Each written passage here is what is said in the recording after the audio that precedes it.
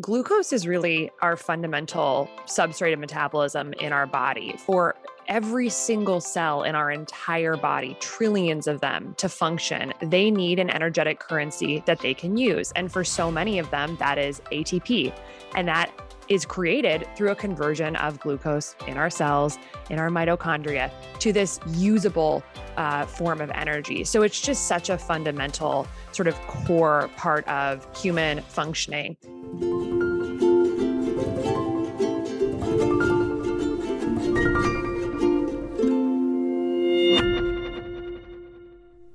Well, hi everyone, I'm Dr. David Perlmutter. Welcome again to The Empowering Neurologist. This might be one of the most important shows we've ever put on, and it deals with metabolic health. What does that mean? It deals with blood sugar and insulin, which are really a cornerstone issues as it relates to some of our most pervasive and devastating issues in our society, like coronary artery disease, diabetes, obesity, Alzheimer's disease, and even cancer. We have got to rein in our blood sugar. No matter what diet you may be on, that is your goal. That does, in fact, lead to downstream benefits like weight loss and immune balance and reduction of inflammation, reduction of the generation of free radicals, for example. How do we know the effectiveness of our diets in terms of our blood sugar? And not just diet for that matter, but things like sleep and exercise and other lifestyle issues. Well, now we have technology so we can moment to moment learn what are the effects of our various choices on our blood sugar. And you've heard me refer to this before on other programs. It is called continuous glucose monitoring, or CGM. This is a wearable device, a patch, that moment to moment will give you a readout in your smartphone exactly what your blood sugar is at that moment. Incredibly valuable information. Why? Because you can take that information and learn about how various things that you've done affect your blood sugar. Now, what's really exciting is there is software now put out by a company called Levels that looks at this information and allows you to compare various meals, for example, levels of activity, other aspects of your choices, and really give you incredible insight in terms of how lifestyle choices are affecting your blood sugar. Again, you got to do everything you possibly can to rein in your blood sugar control, and as such, your insulin response. I can't think of how many of our programs have been dedicated to this fundamental concept as it relates to human health, that is, metabolic health. So we're going to talk today with the co-founder of this company, Levels. Her name is Casey Means, MD. Let me tell you a little bit about her. She is a Stanford-trained physician, chief medical officer and co-founder of this metabolic health company called Levels. And she's also the associate editor of the International Journal of Disease Reversal and Prevention. Her mission is to maximize human potential and reverse this epidemic that we are experiencing of chronic diseases by empowering each and every one of us with tools that can inform us, tools that are smart, that are personalized, and allow us to make sustainable lifestyle and certainly dietary choices as well as they relate to regulating our blood sugar. Now, her perspective has been recently featured in the New York Times, Men's Health, Forbes, Business Insider, TechCrunch, Entrepreneur Magazine, The Hill, Metabolism, Endocrine Today, and many, many more. She recently co-authored with me an op-ed in MedPage Today dealing with the politics of sugar in America. She is an award-winning biomedical researcher with past research positions at the NIH, Stanford School of Medicine, and at NYU. So let's learn everything we can about Levels and about continuous glucose monitoring. So Dr. Means, welcome to the program. Thank you so much, Dr. Perlmutter. I'm always so glad we can work through our technology stuff when we have issues. But you're right, the restart is the home run. Wish we had that for our bodies, right? Absolutely. It worked today.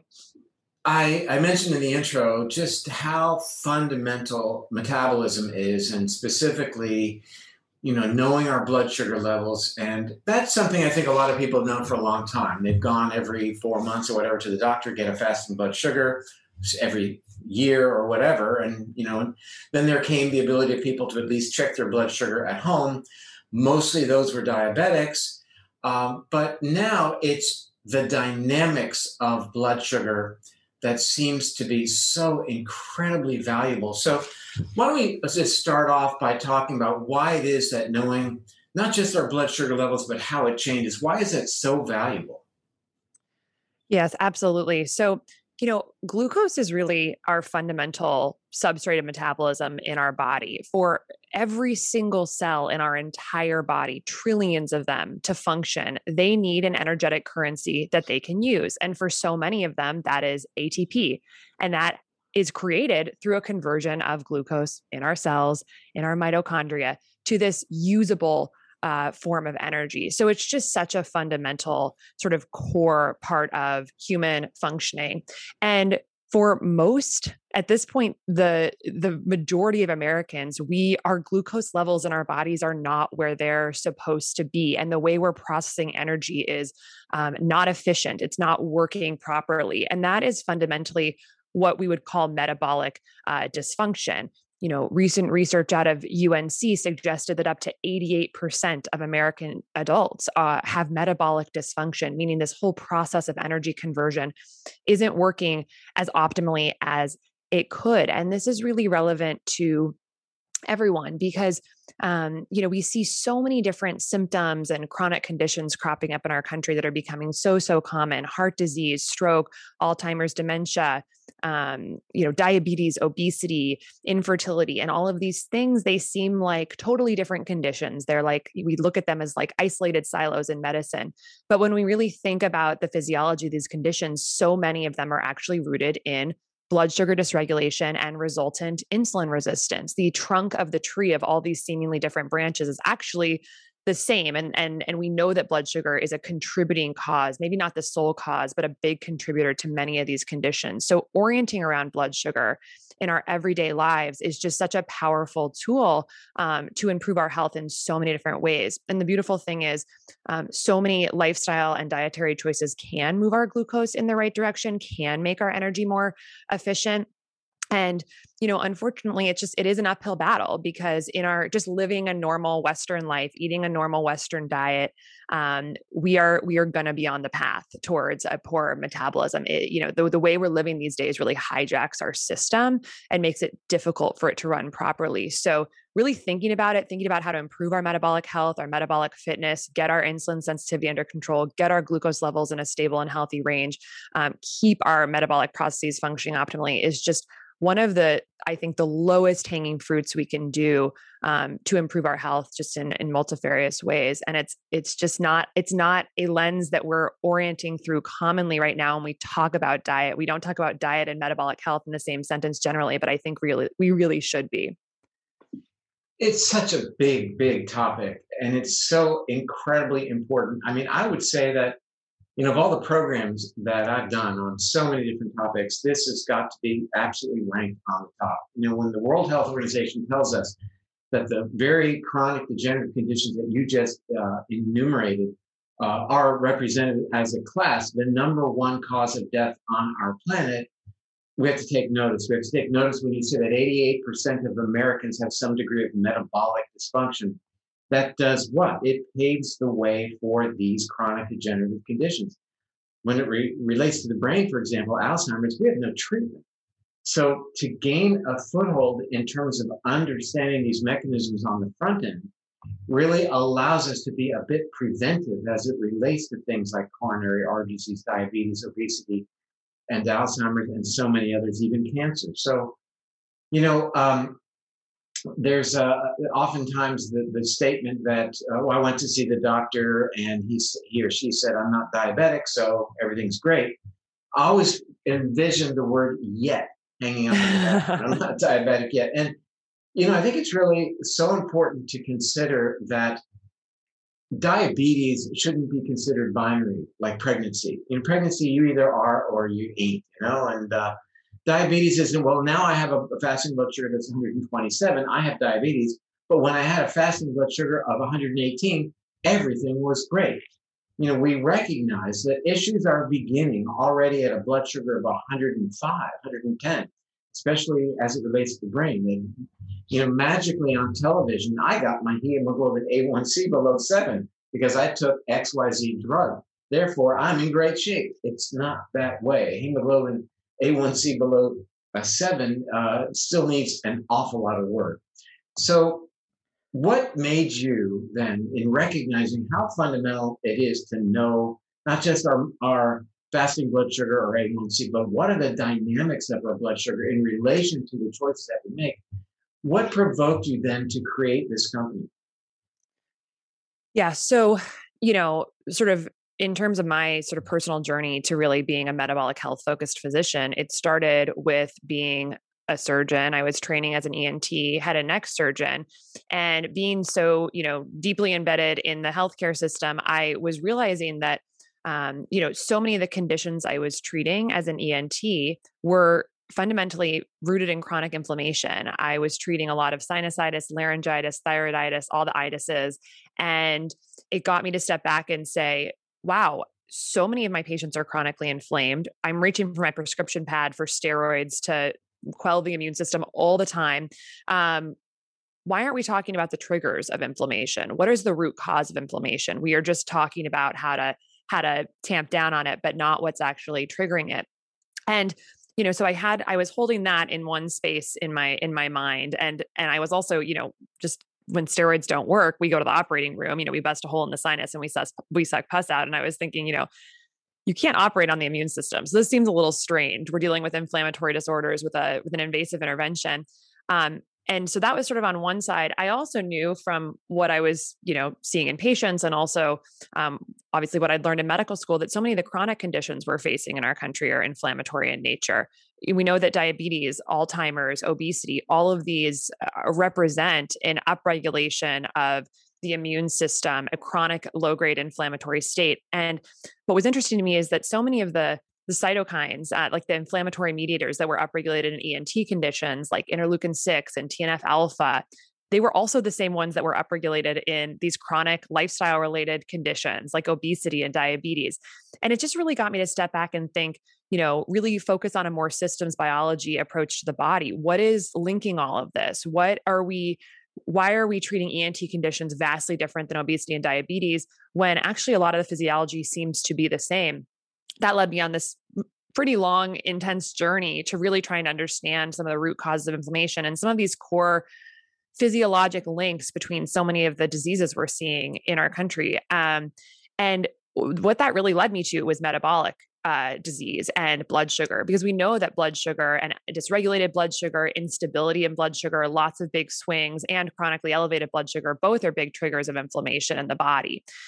We also know that a huge proportion of the country is dealing with these issues. Like we were talking about, 88% may have metabolic dysfunction. When we look at just blood sugar issues alone, 128 million Americans with prediabetes and diabetes, that's like getting upwards to 40% of the country, 72% of Americans who are overweight or obese. These are epidemic level conditions related to blood sugar. We know that blood sugar stimulates inflammation, and we're not approaching at that level. So it got me saying, like, what would it look like to step back and try and help all of these people get on top of their blood sugar? Like, what if that seems very possible? We know that you can improve your blood sugar even if they become unstable or elevated. You can move in the right direction, but it takes intensive dietary and lifestyle intervention. So it became imperative to me to think through what are scalable ways that we can empower people to really create consistent dietary and lifestyle choices that get our blood sugar back under control and improve what I like to call metabolic fitness. And I like to call it metabolic fitness, not just metabolic health, because health sort of seems like a static state. It's something we have or we don't have, but fitness is something that we work to improve. And that's actually the way that metabolism works. If you make, consistent choices that generate elevated blood sugar, generate elevated insulin levels, that move you towards insulin resistance, your cells are going to become more insulin resistant. You're going to go in that path down metabolic dysfunction. However, if day in and day out, you're making choices that support metabolic health, that keep glucose spikes, lower and more stable, keep insulin levels lower and more stable, get our cells more sensitive to that insulin signal, you're going to move in the other direction, that towards that, more metabolically optimal state. So it's just like going to the gym to build muscles. You have to do it day in and day out. You have to build adaptations. You have to put in the reps every day, and over time, results will follow. So that's where ultimately my practice ended up going towards helping people with that in a clinical way. And then where my entrepreneurial work also went, which was co-founding Levels, which is a wearable system that helps people understand what's happening with their blood sugar in real time, how food and lifestyle choices are affecting their blood sugar, to build metabolic awareness so that we can start to improve. It really came down to, okay, biggest epidemic we're dealing with in our country right now is metabolic dysfunction. To me, that's really a no-brainer. It is the biggest epidemic we're facing both in the US and globally. It's contributing to, I think, the vast majority of our healthcare costs and premature mortality in the US. 9 of the 10 leading causes of death in the US are related to blood sugar dysfunction in some way. Well, wait, you can't, you got to slow down on that one. Okay. 9 out of 10 causes of death in America are related to blood sugar dysregulation. In That's some way, get people's attention. Yeah, either contributed to or directly caused by. So, for instance, cancer is one of the top 10, and we know that elevated blood sugar levels in diabetes worsens outcome with cancer. Diabetes is one of the top 10, so that's clearly one. Heart disease, Alzheimer's, dementia, and even one of the top 10 is suicide. And we know that people with metabolic dysfunction actually have higher rates of suicide. It's amazing. And we have technology to actually measure our blood sugar in real time. This exists, and yet it's not accessible to the average person. And if we've got this threat, we have tools to measure it. That's where Levels originated from, was to pair those things. Let's give technology to people so they can understand this aspect of their health, so that you never have to walk into the doctor's office one day and get a surprise. That seems so strange to me, that you would walk into the doctor's office, last year they said you're fine, and this year they say, oh no, you have this diagnosis, when we know that, these things are dynamically changing all the time. And a diagnosis of diabetes probably started 20 or 30 years earlier. We also know that insulin resistance that leads to diabetes probably starts 13 to 15 years before our glucose levels ever really change. So we just, giving more information to people to understand this aspect of their biology so they can actually stay on top of it and hopefully avoid that bomb being dropped on them in the doctor's office, out of the blue, when it doesn't have to be. Well, you just said something I think that's really very important for our viewers, and that is that insulin levels start to rise before the blood sugar levels rise. In other words, as your blood sugar level is rising, you're challenging yourself, your pancreas will respond with higher and higher levels of insulin secretion that will tend to tamp down your blood sugar. But now you reach a point where the pancreas, even though it's cranking out maximum amounts of insulin, that cells become resistant to the functionality of insulin, and therefore your blood sugar then starts to rise. But you're well along the continuum at that point. Absolutely. Yeah. So, I think, and you just described it quite well about, what is happening with the insulin resistant spectrum, but, sort of just briefly, like, just to reiterate what you said, glucose spikes. The higher the glucose spike, the higher the insulin we're going to have to release from the pancreas. That hormone, as I'm sure many of your listeners know, but it's causing the glucose to be taken out of the blood into the cells. And when those spikes are happening to a high magnitude over and over and over again, day in and day out, year after year, the cells become numb to that insulin signal. Our pancreas has to produce more insulin to drive the exact same amount of sugar into the cells. And over time, they become more and more and more resistant. And the body is beautiful and can compensate for a long time by just pumping more insulin out and pumping more insulin out to maintain those blood glucose levels and to get that glucose into the cells. But over time, like you said, that process is going to, poop out, and we're going to see our blood sugar levels rise in the blood. And that's when you're going to pick it up in the doctor's office. And that could be years, if not decades, after you started having actually biologic dysfunction and this whole hormonal regulatory cycle. And what's also interesting about the other side of that insulin coin is that, insulin is a signal to the body that glucose is around and we need to take it up. But the secondary sort of message of insulin, there's many, many things that insulin does in the body, but a big one is it's a block on fat burning. So if insulin levels are high, it's a signal to the body, we have energy in the form of glucose. We don't need to tap into our fat stores or use fat for energy because we've got tons of glucose around. So it's a block on fat burning. So as those insulin levels are rising over time in response to insulin resistance, we're also putting more and more of a constitutive brake on fat burning. And so for anyone, thinking through weight loss or, wanting to store less fat or wanting to burn more fat, I think there's a lot of movement in the community about talking more about insulin than talking about calories, because calories that stimulate insulin are going to have more of an effect on our ability to store or burn fat than calories that don't stimulate insulin. So there's, a lot of things that come along with insulin elevation. And I think this is not in common practice now. We're really orienting around insulin when we think about prevention of diabetes or assessment of blood sugar issues. I think it's happening a lot in the functional medicine space where doctors will often order a fasting insulin test as part of a metabolic workup. And the reason that's important is because, person A and person B could have the exact same fasting glucose levels. And let's say it's in the normal range, like 85.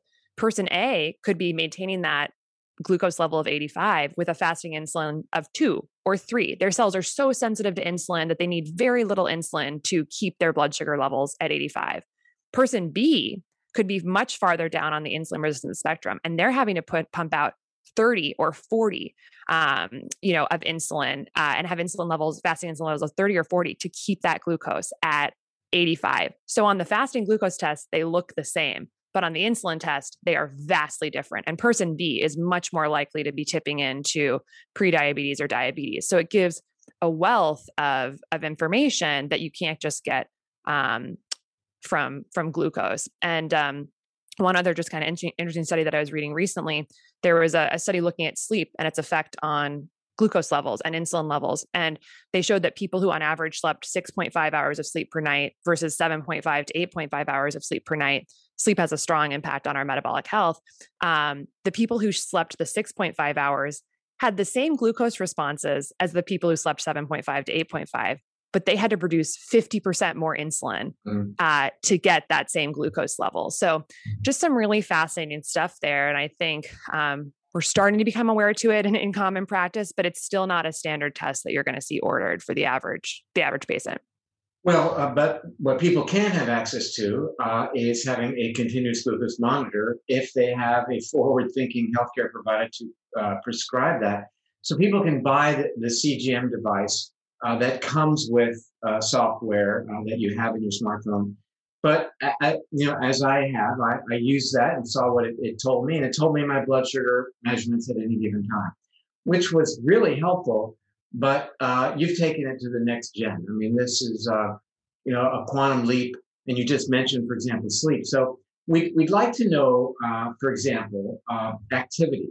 And I think we have some images we can look at. These are actual what you get on your smartphone. So let's look at this activity catalog. Maybe you can walk us through what we're seeing on our screens now. Yeah, absolutely. So what the Levels app does is it takes this data stream from the continuous glucose monitors, which are these wearable sensors that have a small internal probe and are measuring glucose 24 hours a day, 7 days a week in response to everything you're doing during the day, takes that raw data stream of glucose data, and our software converts into something that's usable and actionable and helps people make better decisions about their diet and lifestyle, orienting around glucose. So the activity catalog is a feature where anyone who's logged food or a meal or a set of activities will get a score after 2 hours. And that, basically after you eat something, you're going to digest it, glucose is going to rise in the blood, and then it's going to hopefully come back down if this whole system of insulin is working properly. And you can learn a lot from what happens in that elevation and that drop. I like to say that every glucose curve tells a story, and there's a lot of information embedded in the way that you respond to food that can tell us a lot about insulin sensitivity and glucose. How long it takes you to reach a peak and then comes back down tells us something about insulin sensitivity. How high your peak is tells us something. So this person seems to be doing well. They're getting 10s across the board, aside from the fact that their iPhone needs to be charged. This is my data. I took some screenshots from my app, and I will say this is showing the top scores that I've gotten. But what's really neat, and so what we do with the Levels app is we take a lot of that information that's embedded in in that 2-hour response, time to peak, delta from baseline, how quickly you return, the area under the curve, which is basically if you shaded the area under the peak, how big is that area? That tells us something about how much glucose exposure you're getting after a meal. And we take all of that and we just put it into a score, a really easy score, scale of 1 to 10, 10 being a minimal glucose response, sort of an optimal metabolic response, and 0 being poor metabolic response, like a really high spike or long time coming back. And then we create an activity catalog for you that basically shows you very easily what are all the 8s, 9s, and 10s you've gotten, basically your A's and B's. These are going to be the best meals for your metabolic response, have the least glycemic impact. And then you can scroll down and see what didn't work so well for you. And by looking through those, you can start to make some inferences about what types of foods tend to keep you more stable. We want to keep our glucose in a stable, fairly low and healthy range, have, small hills after meals, but not big mountain peaks and valleys. This is going to reduce the amount of insulin our body has to produce and sort of keep us on that path of insulin sensitivity. And so people make all sorts of, inferences from looking at this, like saying, oh, when I eat refined and processed grains, I tend to have much lower zone scores. Or when I add fat and protein to my fruit, like almond butter or cheese to a piece of fruit, my glucose spikes are lower. That fat and protein seems to be buffering my response. Or when I add fiber to my oatmeal plus some healthy fat, I have less of a response. And you start to learn these tools and these tips of what's in your metabolic toolbox to basically achieve that lower glucose. So here we are response. looking at the second image at the zone scores. And I guess this is you: tofu, peanut butter, chia, coconut milk. That's a big lunch. It's a strange lunch, yeah. And again, you haven't charged your iPhone. But here you're getting a very nice glucose response measured 2 hours after the meal, correct? It's a 2-hour window after the meal. Yeah. Yeah, during that window. So it's the entire curve that we're looking at. Exactly. We're looking at how I have it right in front of me, but it'll probably say plus some amount, which is the delta from baseline, plus 5 or 6 or something like that. And then it'll have the score that's more of that composite metric that takes in a bunch of different features. But I'm generally shooting to not go more than above 30 milligrams per deciliter from baseline after eating something. I don't want to go up 50 or 60 or 70 glucose points. I want to stick to 30 points of elevation or below, but ideally like 15 or less. And having used continuous glucose monitoring for the past 18 months or so and developing this software, I basically figured out a diet for me that I can eat huge meals, very diverse macronutrient profiles, and still keep my glucose really stable pretty much all the time. And that's just by learning the ways you can properly pair food, time foods, the way I can use exercise to my advantage, the impact of sleep and stress on my glucose levels, all of these things, putting them together, basically create a lifestyle plan that keeps glucose fairly stable without really there's no deprivation or minimizing food intake. It's just thoughtfully utilizing food to your advantage. Now, the next image looks at a comparison feature where you're able to look at your response of two different versions of something. I think in this case, it's yogurt side by side. Can you walk us through that? Sure, absolutely. So the compare feature is to show you 2 or more different versions of a meal or an activity and see which one had the least impact on your glucose. So an example of this would be like, okay, I'm having unsweetened yogurt and I'm going to add fruit to one. I'm going to add fruit and nuts to one, and I'm going to add fruit and nuts and chia seeds to one. So in that first permutation, it's mainly adding a carbohydrate addition, fruit, sugar. The second one, it's adding fruit and fat. And the third one, it's adding fruit and fat and fiber. And so you can compare all your results to those 3 different experiments and see which one had the least glycemic impact on you. And most likely it's going to be that third one, the one that has fiber and fat in addition to the carbohydrate. But each person's body is different and each person will respond differently to these different things. But this is incredibly valuable information. In the fourth image, you're looking at a comparison between Element, which is an electrolyte supplement added to water, mainly used, I think, in people on a ketogenic diet. And then comparing that to the blood sugar surge, which we see in the white curve, of Gatorade, and this is pretty remarkable. I mean, it's like, your own science kit right on your smartphone. Totally. Yeah. It's like a little lab on your arm. And, Element is this great athletics electrolyte drink, and it tastes good and it's all natural. And, it gives you what you need in terms of replenishment from a hard activity. And many people are still using something like Gatorade, which is filled with like high fructose corn syrup and like a bunch of, refined sugar stuff. And so, someone might think, oh, Gatorade's normal. That's fine to drink. And, if that's what you want to do, that's perfectly fine. But to know that there are other options that are going to give you that same, electrolyte boost, but with no glucose response, as opposed to a 50, 60 point glucose response. I mean, that's really important information to know, because those spikes day after day, week after week, year after year, I mean, that's going to affect your physiology. We did a similar experiment, one of our customers, with protein bars, like athletic protein bars. And they found that there were certain bars like the HVMN bars and the Think Thin bars that basically cause like no glucose spike at all. A Cliff Bar had like an 80 or 100 point spike. And so all things being, walking to a grocery store, you might just grab a Cliff Bar and think that's fine. And for some people, it might be fine. It might not cause a big glucose elevation in certain people, but knowing that information, and just sort of reframing from, oh, they're all the same, they all have some carbs, to, wow, these are totally different responses for my body. I personally think that's very helpful information. Well, the last section, last image here is from the Learn section. And I think this might also be one of the most valuable things that you offer, which is frequently updated. So what kinds of things are you presenting in this section? Yeah, so we're working with just a variety of, the key thinkers in this space about producing content that's going to be really relevant to the average individual trying to optimize their metabolic health. Right now, if you search glucose or metabolic health on the internet, most of what you're going to find is about diabetes and pre-diabetes or scientific research papers. But there's very little for individuals who are otherwise healthy, who are sub-diabetic, they don't have a diagnosed metabolic condition yet, but want to learn how all these things are relevant to their own health, their current performance, their current day-to-day living, and then their avoidance of future disease. So that's really the niche that we're filling, is translating this research for people that are looking to orient their diets and their lives around improving metabolic health. So it's just a vast array of great information. How does glucose affect our inflammation? How does sleep impact our metabolic health?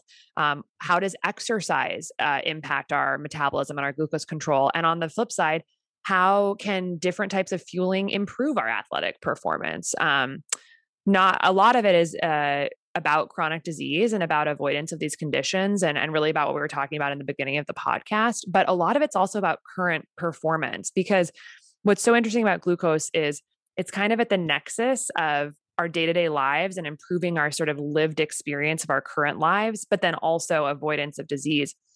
It's not just about sort of keeping things in check now so we don't get sick in the future. It's also about making our day-to-day lives better. And really, I think the way to look at this is when there's a variability in our glucose, we often feel variability in our day-to-day lives. When glucose shoots up and then crashes down, that's a process called reactive hypoglycemia. When we get a really high glucose spike, we produce a ton of insulin, and sometimes our body can overshoot in taking that out of the bloodstream. And that period of overshooting, when your glucose is actually low after a high spike meal, people can feel jittery, they can feel anxious, they can feel like they have brain fog. And so that variability in our glucose curves really does map on to variability in our sort of psychological experience of the day. And I feel that more stability in our glucose levels day in and day out translates to more stability in our energy, our mental health, our brain performance. For those of us who are in this field where we are doing our best to stay current with scientific literature related to the nutritional recommendations that we make, we know that there are broad stroke recommendations. You and I just put out an op-ed in MedPage about just the issues related to sugar consumption. That's kind of a broad stroke recommendation. What you're describing here is as personalized as could be. You are the N of one getting this instant feedback with respect to how your unique body, with all of the nuances from your genome, your microbiome, your current state of metabolic health, et cetera, how your body is responding to various challenges, whether it's almonds versus cashews or aerobics versus strength training. So it couldn't be more specific in terms of the information that's good for me as an N of one. I mean, I've learned that almonds are good and cashews for me are worse in terms of my glucose response. I would never have known that. So it's those subtle things that can be in the aggregate changed to bring about better blood sugar control, which, to get to the beginning of our time together today, is really the key. It's the key to metabolic health, opens the door to being healthy across a very, very wide spectrum indeed, as relates to the things that we fear the most: cancer, coronary artery disease, Alzheimer's, diabetes, obesity, and a whole host of inflammatory conditions. Not to mention, why do people say not to mention? Then they mention it, which not to mention, but I will mention, risk of bad outcome as it relates to COVID. So having said that, we know that people on the diabetic scale, certainly type 2 diabetics, have a bad response. And we know that there is an immune play here that is influenced by blood sugar control. So again, to get that information is so valuable moment to moment, not in the doctor's office. What you've done is really quite dramatic, and it's really, it's really going to move the needle. But to be sure, things are going really well with Levels. I mean, I think that your growth numbers are absolutely phenomenal. Tell us a little bit about how the company is doing. Yeah, I mean, things are going great. We've been around for about 18 months, and we have, been really excited to see just a huge interest in this space, which to me is really hopeful, because it means that people are starting to get into the zeitgeist, how much sugar is affecting our health, our future health, but also our current performance. We've got all sorts of demographics who are interested in this, which is also great to see, ranging from keto enthusiasts, people who already are sort of following a low carb diet and really want to optimize and learn what foods are actually okay or not okay to keep them in ketosis. We've got lots of people in the weight loss community who are interested in understanding weight loss more through that metabolic lens, the hormonal insulin related lens, not just about calories in, calories out, but really focusing on keeping that glucose and insulin more stable. We've got a lot of pro athletes who are really looking to get that extra advantage on fueling. They want to make sure that they're staying metabolically flexible for their sports. And what that means is that they are good at burning both carbohydrates, but also fat during their events. They want to be able to tap into all the energy in their body and not just glucose. And like we were talking about earlier, when our glucose and insulin levels are constitutively high, it's blocking our ability to burn fat. And so if you're an athlete and you want to get the maximal amount of sort of energy from your body, being able to switch back and forth between fat and carb burning is helpful. So many athletes are interested in fueling through that lens, but also we know that high glucose spikes impact inflammation and may impact recovery. So people also want to make sure that in the recovery state, they're not potentially causing unnecessary spikes that are going to sort of impair the recovery process. So yeah, keto, weight loss, athletics, but then we've of course just got people who are generally interested in nutrition and finding the right diet for them. We have such loud voices in the nutrition space right now who are arguing with each other seemingly constantly about which is the right diet. And it can be really confusing for people. So we've never had objective data on how a diet is actually impacting us. We've kind of had to listen to whoever has the loudest voice at the time and trial diets and see what works for our body and see if we're having results. But with most dieting, it's a lagging indicator. You make these investments, you try something, but you might not see a result for a long time. You might see your weight change, in a few days or a week. You might see your glucose levels in 6 months change, but we don't have that instant feedback on like, okay, this is a good choice for me. This is not. So I think nutrition wearables like this are going to be really helpful for people who have been struggling with finding the right personal nutrition plan for them. And then of course, there's people who are more in the camp of wanting to focus on longevity and actually like focus on staying healthy for the long run. So it's a whole spectrum of different people who are interested. And, we have 95,000 people on our wait list right now. We're in a beta phase, right now, and really trying to just, get our product as perfect as possible before we launch to sort of the onslaught of people. But I'm just heartened to see that there's interest in this, and it's becoming more, I think, a part of the cultural zeitgeist, a lot in part to you and your books that you've written that have really, nailed home these messages for years and years and years. And so we're kind of trying to just support that same ideologic message and continue to get it out into the mainstream.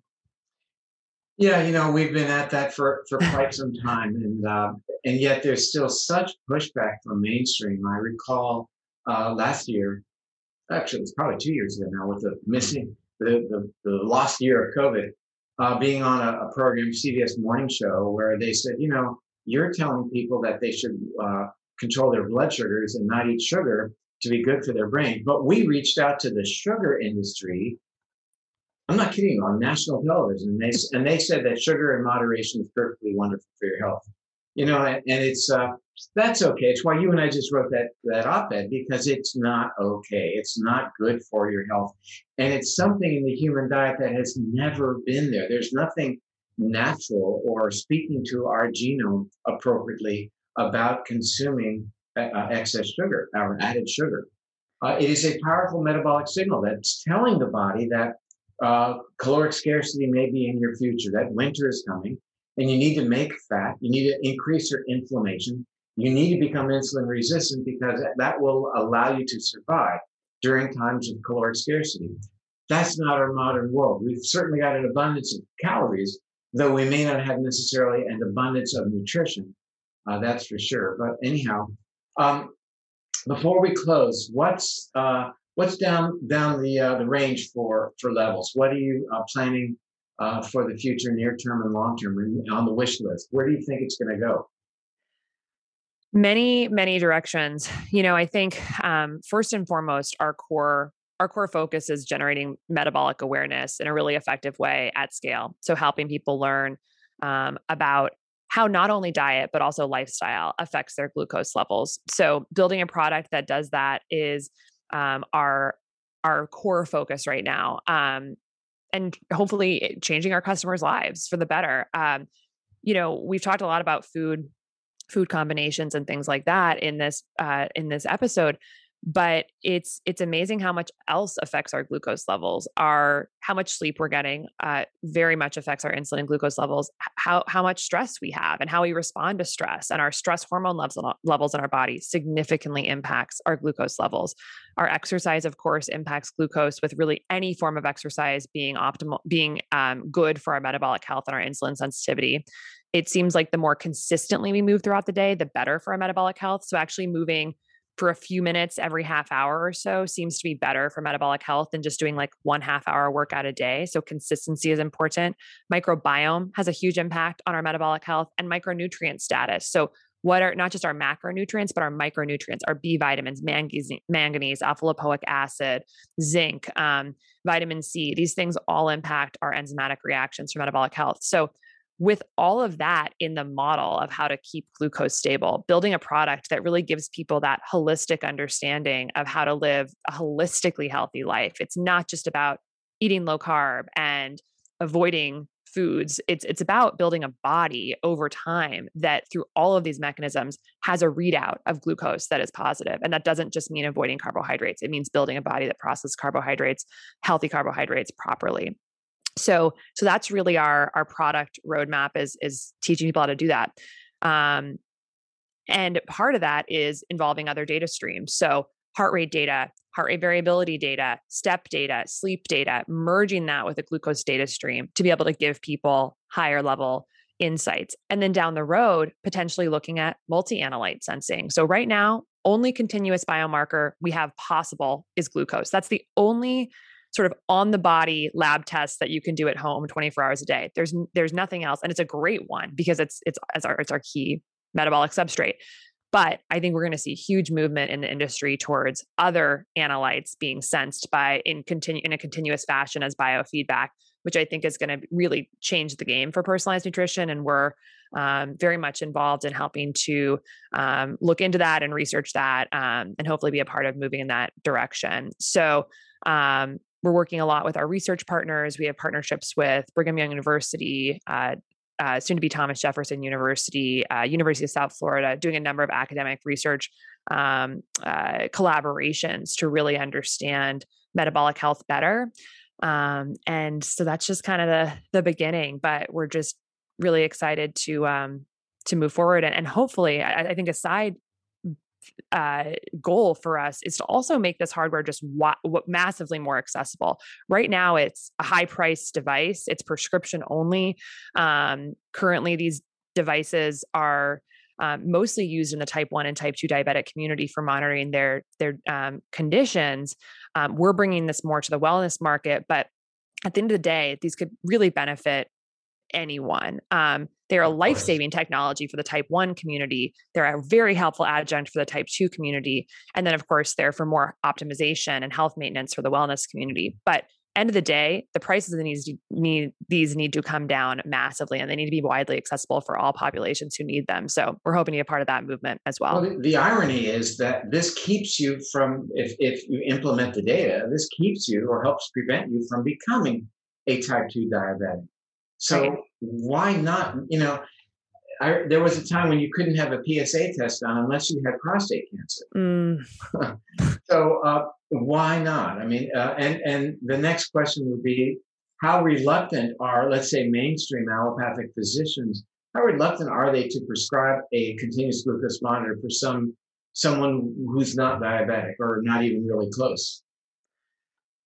Yeah, from what I've just seen anecdotally, it's certainly not common practice now. I've seen it very common practice in the functional medicine community and the longevity community, but not so much in the mainstream allopathic medicine. Although generally when I have a conversation about this with doctors, by the end of the conversation, they're like, "Oh, I should be doing this." Like, especially for conditions that are, very metabolic related and difficult to treat, but we don't have good treatments for them. So for instance, I have a number of OBGYN friends who treat polycystic ovarian syndrome all the time. And polycystic ovarian syndrome is the leading cause of infertility in the United States.